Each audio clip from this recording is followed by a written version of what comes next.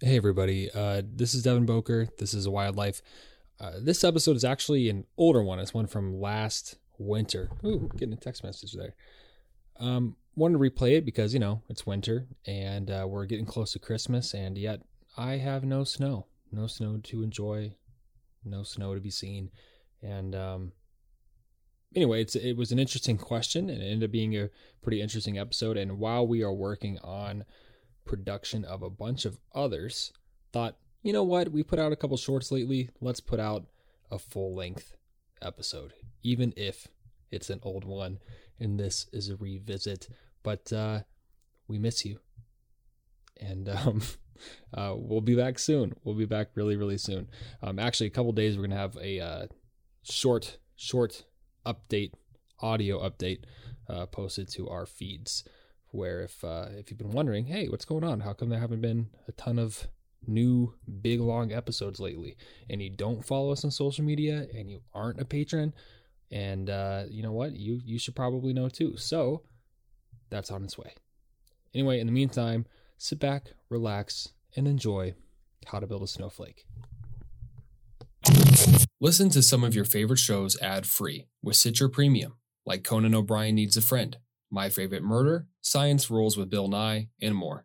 Plus, get access to Stitcher Originals, bonus episodes, comedy albums, and more. Just $4.99 a month. Go to Stitcher.com/premium and use promo code TheWildlife for 1 month free. Worried about slipping on the ice this winter? Kidnap a penguin from Antarctica and force it to give you piggyback rides. It's called the Penguin Method. I'm Devin. And I'm Richard. And this is The Wildlife. And today, we are talking about snowflakes, how to make them, how to build them, how they build themselves, and whether or not water has memory, and if it's good or bad memory, and why snowflakes are symmetrical, usually, and have intricate shapes, and all of that fun stuff, and also the Big Bang, a lot of stuff. So let's get to it.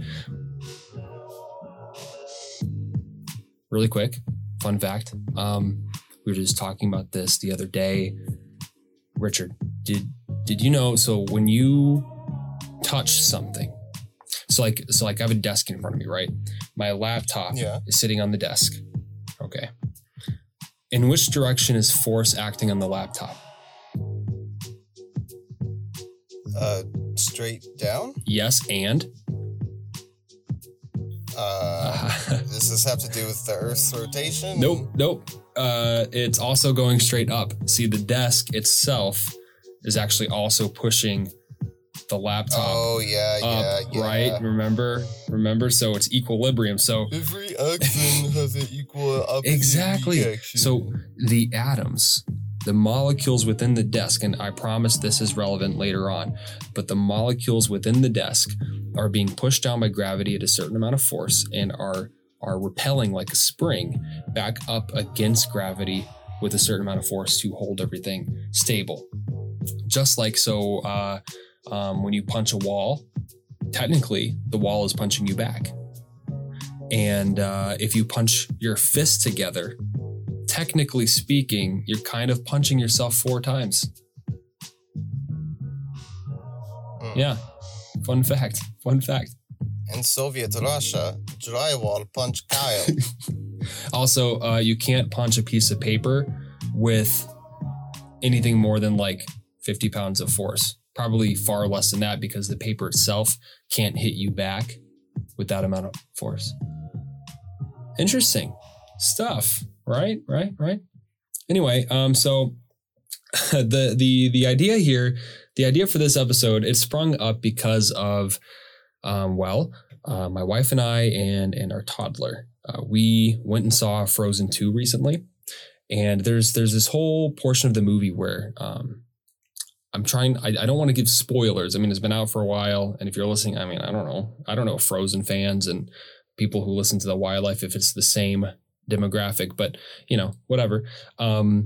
There's this sequence. It's kind of a montage of sorts. So they're on their trip. They're on a voyage journey. And Olaf, the little snowman character, he's having this sort of existential crisis throughout the whole movie. He's kind of like, he's becoming more mature and his thoughts are more complex and stuff. And he is sharing all of these little factoids as they go on the trip. And they're all actual factoids, except then he drops this one factoid that I have a slight problem with. And it's that water has memory. In fact, he says something like water remembers everything that it touches. But here's a problem. No, it doesn't. No.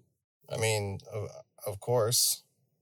It's just I don't know if you've ever seen any of those, like, sometimes there's like documentaries that talk about like the strangeness of the world and stuff. And almost always, they always talk about a few different things with water. One's like, oh, if you talk bad to them, the water's ugly, which is, I mean, that's a whole problematic thing in and of itself, because it's like, who decides if water's ugly? First off, that's just mean and cruel. Maybe it's beautiful in its own way. Maybe it has a wonderful personality. Who are you to say that the water is ugly? Doesn't have a personality, just saying. But the whole water memory thing, it's ridiculous. It's been debunked numerous times. It's just so the whole idea, maybe to back up a little bit, back in, 1988, there was a man by the name of Jacques Benveniste or something like that. He published a study in Nature, which is a scientific journal, all about his research on water, and his assertion, not sure. Anyway, his whole point was that water has the ability to retain a memory of the substances that it has been dissolved in. So it somehow remembers what it's been a part of. If it's passed through a body, if it's been filtered through something or diluted in something, it holds on to a memory. First off, what does that even mean? But it was used at the time and still to justify a whole bunch of different homeopathic remedies. Now, here's the thing. The years following that study, the U.S. Department of Defense, independent researchers, and even the guy's own team tried to replicate the results, and they couldn't do it. Never could. No one. Well, are they... does that mean... I mean, I can imagine if it has something to do with along the lines of it still having residual bits in there, but other than that just doesn't even begin to make any sense. I know, it was kind of like this idea of essence, like this, it contains the essence of, or I don't know, or almost like it's like Ditto the Pokemon, like it could act in the way that the other things acted that it was once a part of, or it's either way. I don't even want to give it too much attention. It's a load of malarkey, just to put it nicely. One of the other pieces about this that bothers me is that, if anything, water has a bad memory. Nice job, water, dude. Learn how to read. What? What'd you say? Said nice job, water. Learn how to read. Learn how to... Oh, geez. But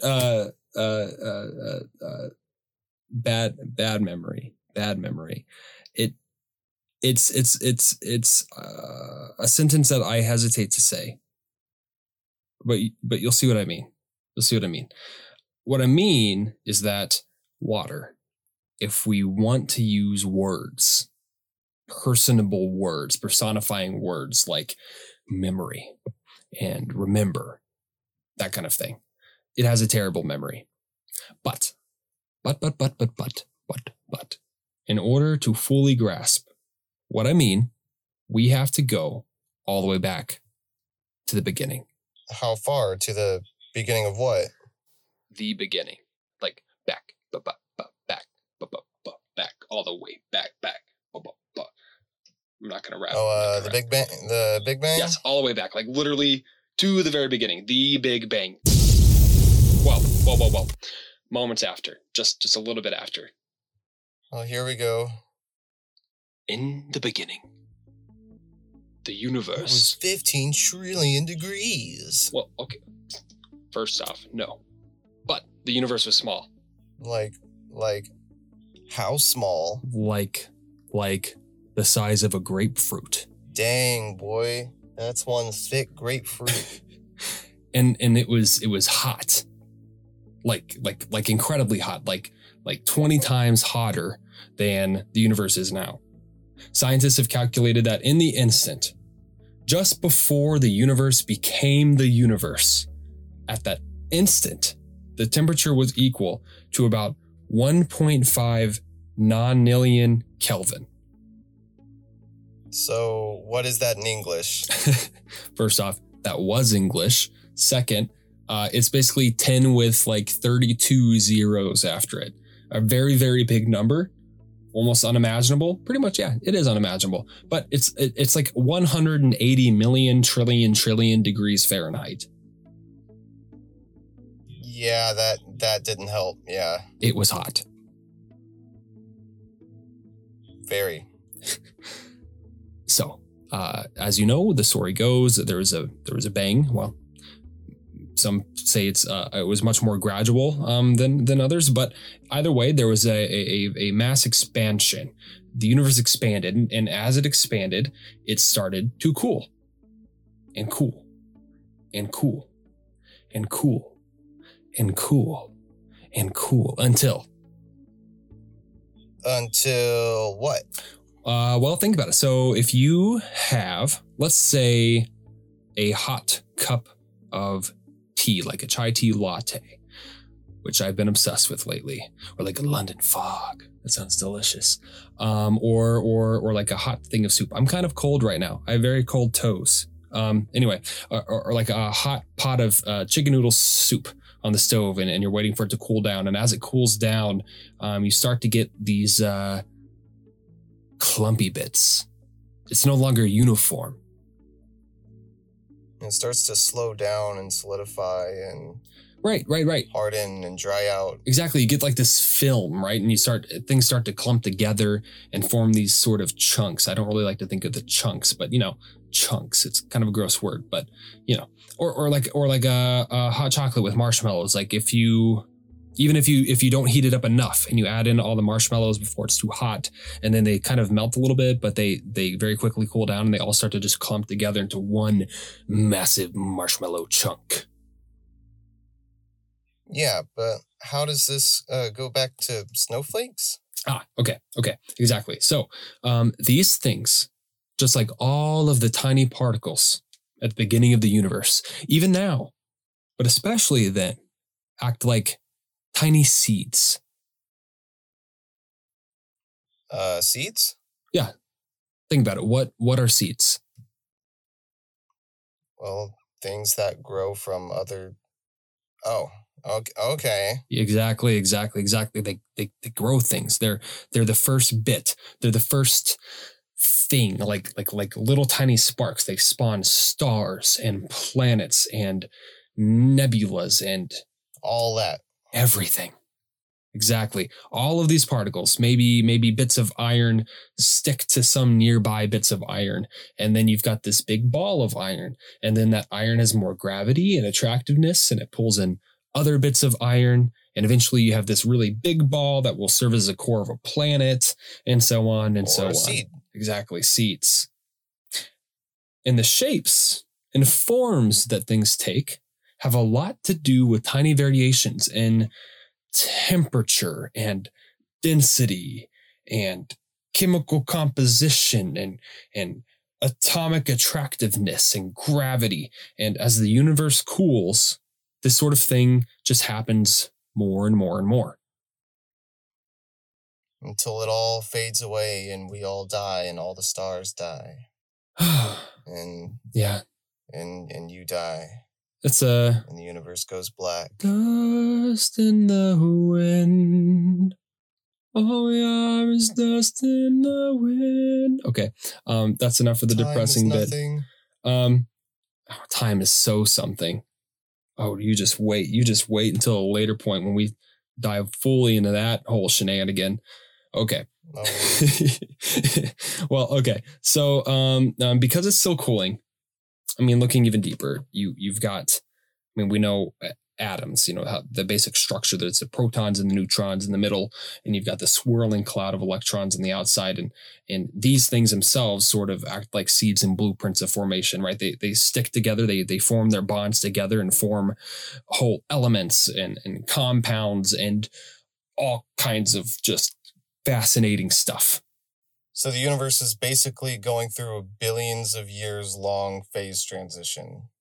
You could think of it like that. Yeah, absolutely. So I had mentioned that water. Okay. Water has actually a pretty bad memory, especially when it comes to how to freeze. Okay. So here's my question. What is the freezing point of water? 32 Fahrenheit, 0 Celsius? Exactly. Not. You're wrong. Kind of. Water doesn't have to freeze until somewhere around negative 55. Where is this coming from? The only reason that water freezes at 32 degrees is because something forces it to freeze. Like a catalyst? A seed. Exactly. We call them a nucleus or a nucleator. So what I've always thought is that when water cools down, the individual molecules just start to slow down, like literally begin moving slower and slower and slower, right? Sort of. They do. And when they're moving more slowly, they also get much closer, right? When you probably, if you can like think back to high school, talking about phase transitions and solid, liquid, gas. And of course, there are more states of matter, but in those, the diagrams usually show, gas, the molecules are all over the place and kind of zipping around. And then when it's a liquid, they're kind of close together, but they're flowing, they're moving around, their arms are waving in the breeze. And then when they're solid, they're all stuck together. It's super compact, right? Problem is that at the point where they should begin to crystallize, which is a whole other thing, crystallization, it's almost as if the molecules don't remember what they're doing. See, the thing is that the structure of a snowflake or an ice crystal for that matter is kind of complicated. There needs to be a specific particular order for things to work. And it's just too hard for water on its own to make it work. Sort of like when you're trying to draw something freehand. Can't quite remember what it looks like.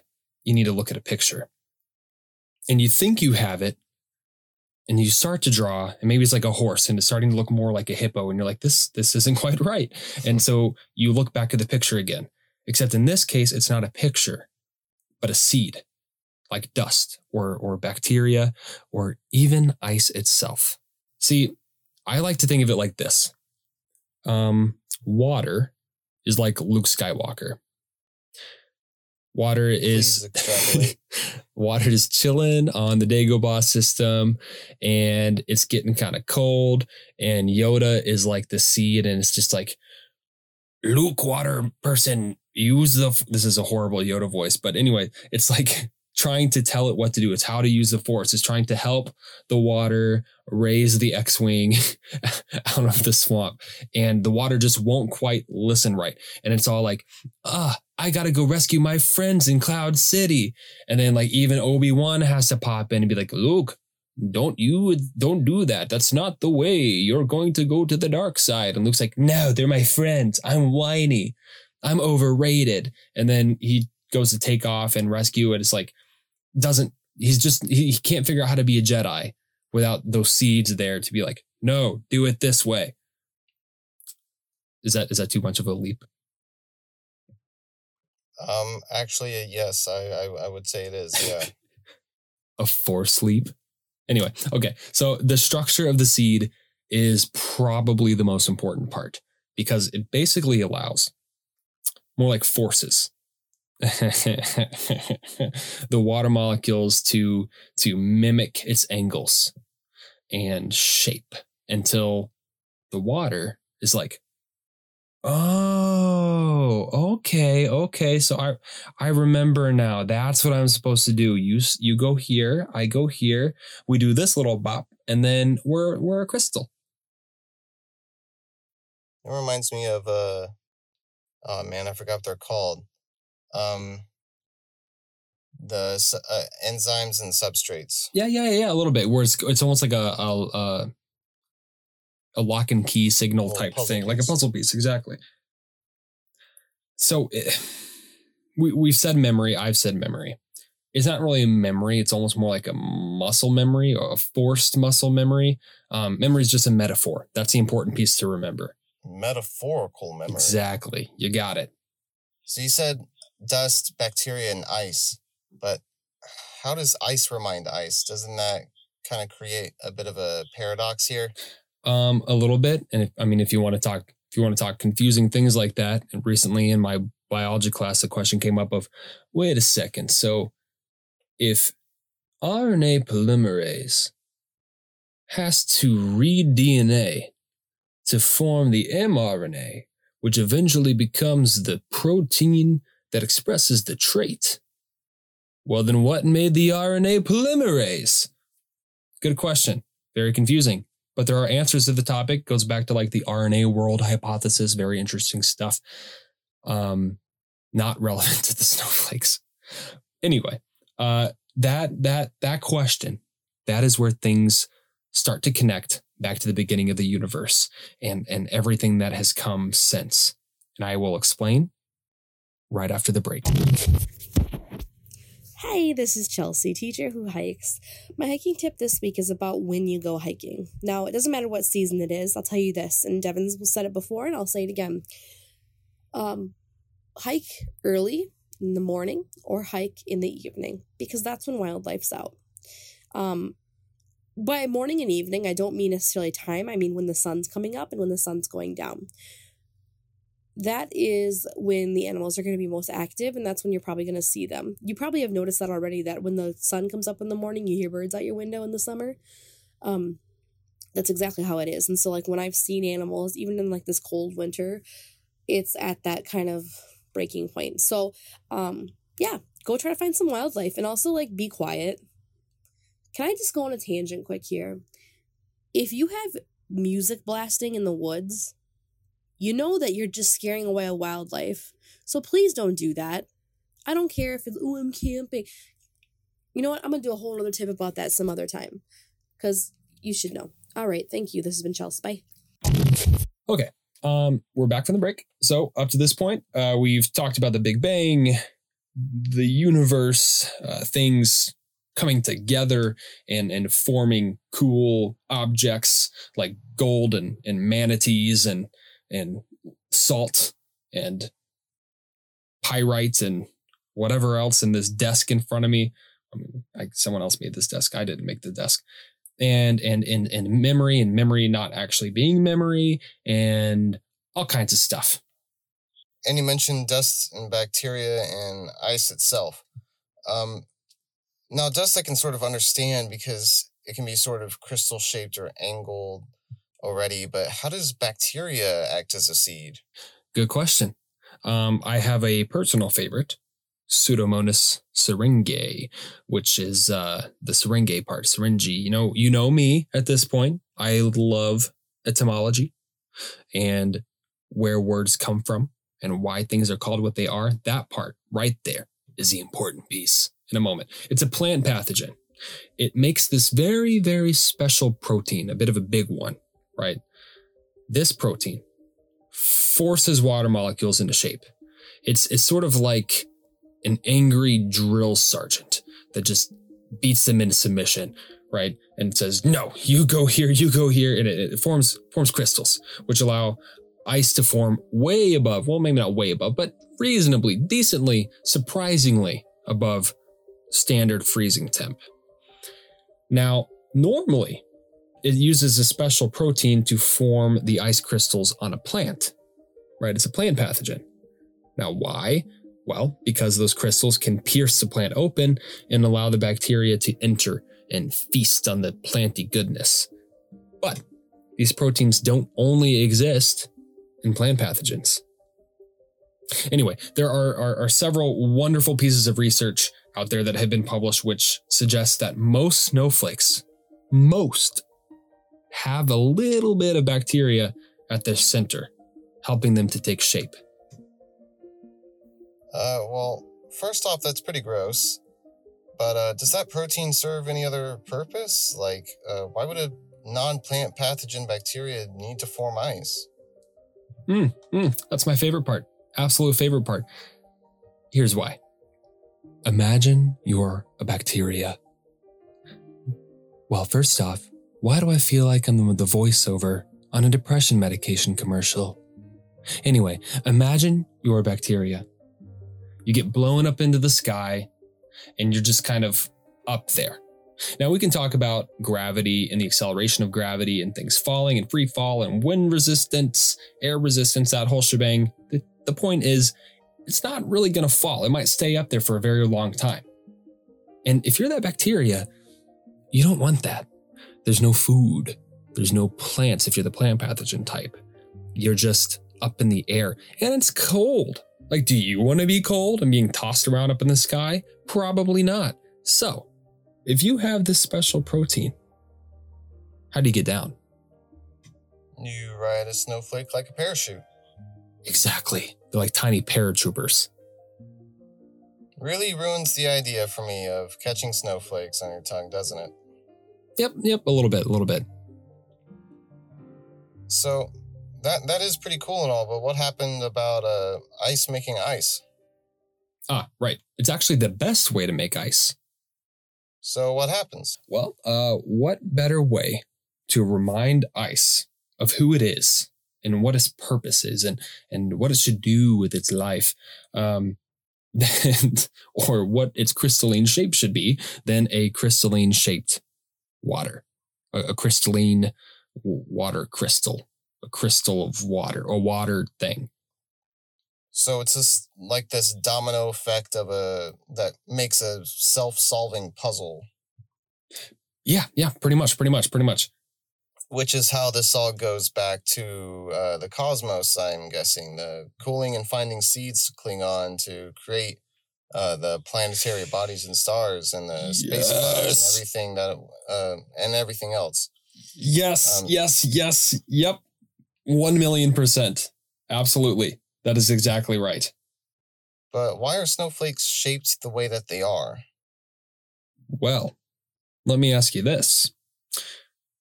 How are snowflakes shaped?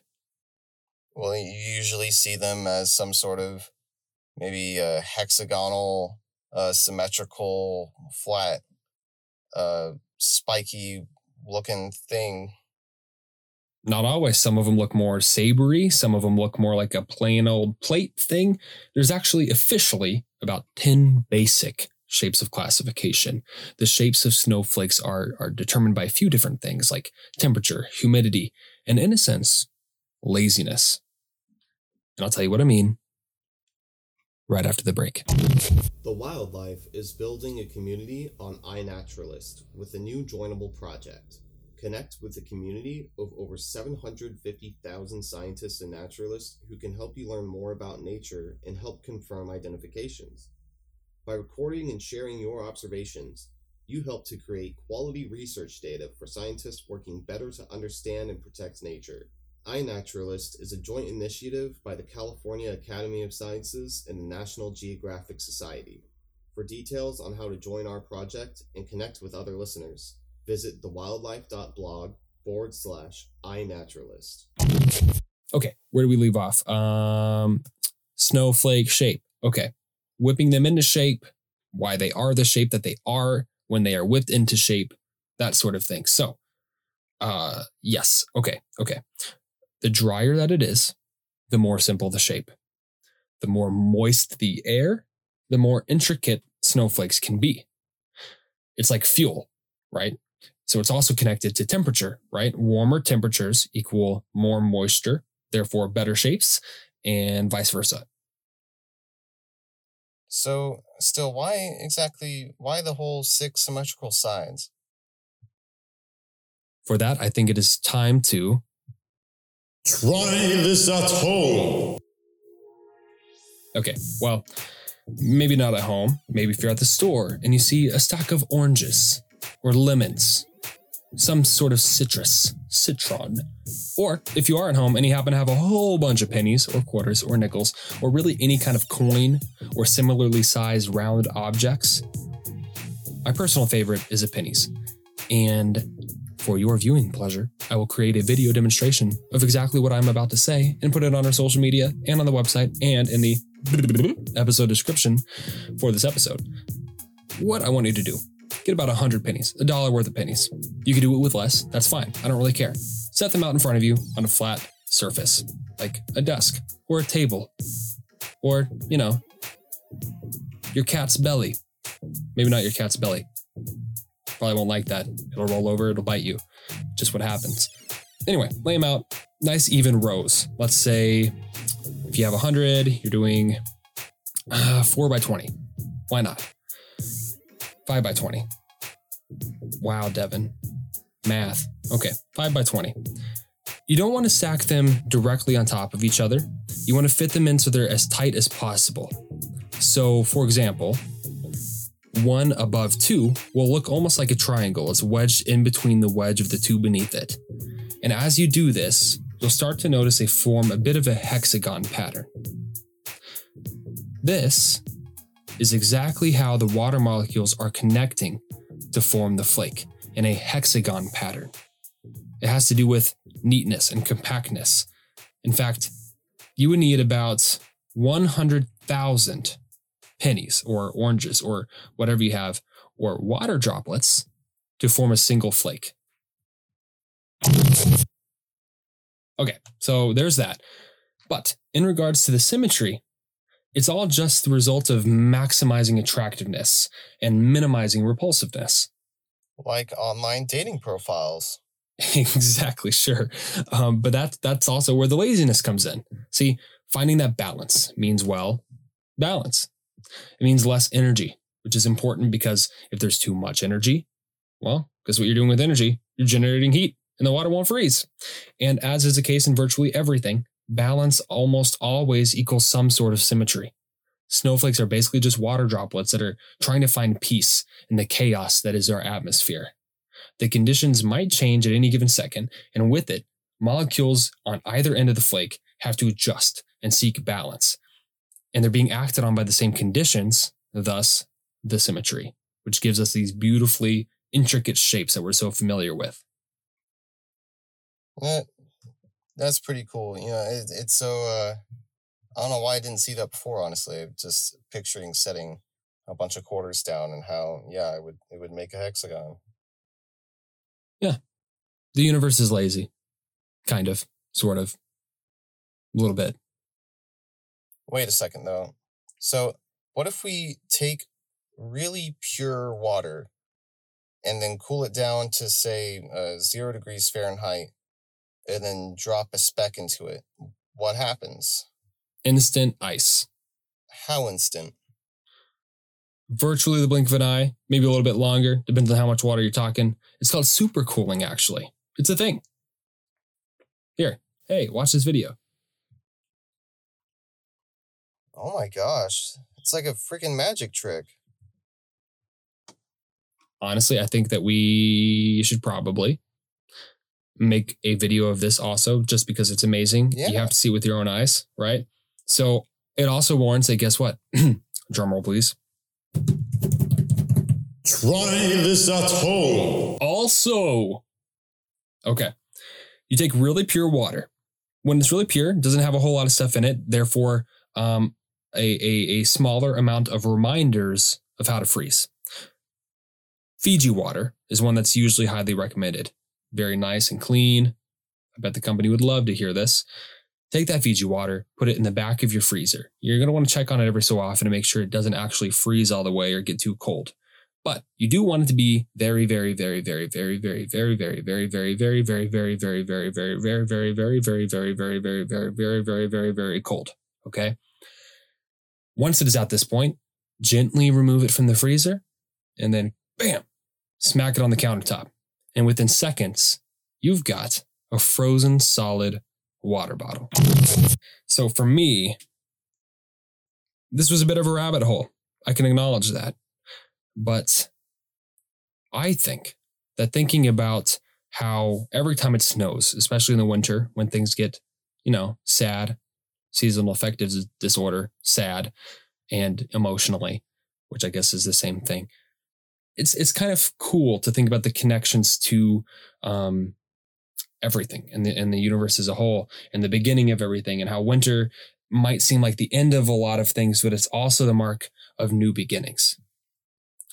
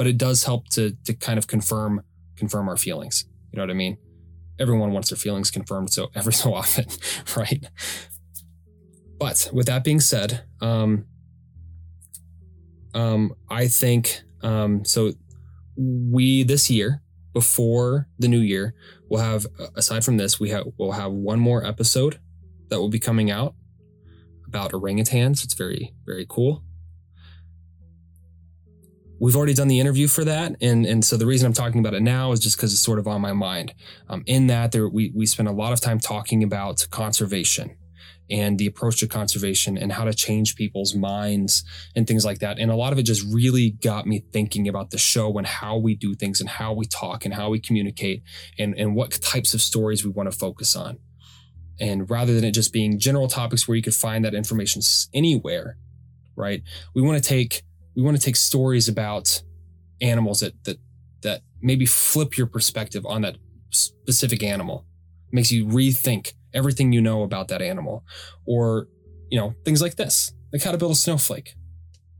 You don't just hear that everywhere, right? We like to think that we're bringing something new, something refreshing, and maybe reaching people who don't get a whole lot of opportunities to do things like go to museums and nature centers and that sort of thing. I know I'm rambling. That's what I do. That's why we have a podcast. But once that episode comes out, we're going to have a bit of a holiday hiatus. I'm going to be visiting Texas while we're there, probably going to do some recording, work on some planning and things like that. But we're going to go on a holiday hiatus so that, so that you and we can focus on our family, focus on spending time with our families and doing the things that the holidays are for, and not focusing on the podcast. But we're not gone, just a brief holiday hiatus. So, thank you so much for sticking with it and listening this year. And, to our new patrons, the people who support us financially so that we can do what we do and do the things like upgrading our equipment and getting new editing software and all of those things that we've been able to do. We've only been able to do them because of people out there who have had faith in us and who have listened and thought, you know what? This is something. This could be something. And, who just believe in us. We appreciate you endlessly, more than you could ever know and more than we could ever think. Very much. Matt Capel, Chris Trankel, Andrea Lloyd, Megan Gariani, and Bridget Fitzgerald. You are the soul of this show. If you want to become a patron also and support what we're doing and become, in turn, a part of the Wildlife Ambassador program, where a portion of your monthly proceeds go towards a conservation or research program around an animal of your choice, you can do that at patreon.com/thewildlife. I want you to know we do not use contributions loosely. Running the podcast, running a website, it gets expensive. And 100%, aside from the portion that gets donated, goes towards paying for the podcast host subscription, the domain, the website subscription, keeping the shop up and running and being able to do things like order samples and stuff before we send them out to people to make sure that the quality is good. There is no like, oh, let's just like buy this thing for no reason. No. It's all to upkeep and it's all to trying to make things better. What I will say is that right now, where we are currently at, it's all going to upkeep, and anything else is basically just coming out of our individual pockets to try and expand and try to make things better. So that is my last plea of the year on why you should become a patron. Other than the fact that some of your contributions get donated, we have that vision. We want to expand. We want to look at other things on the horizon, and we need you to do that.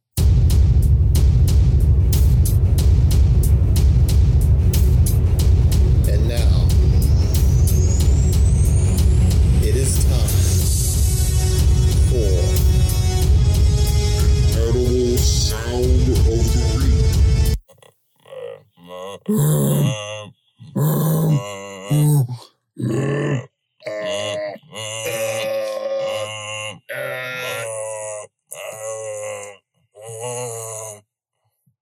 Richard, I think that was our best masterpiece yet.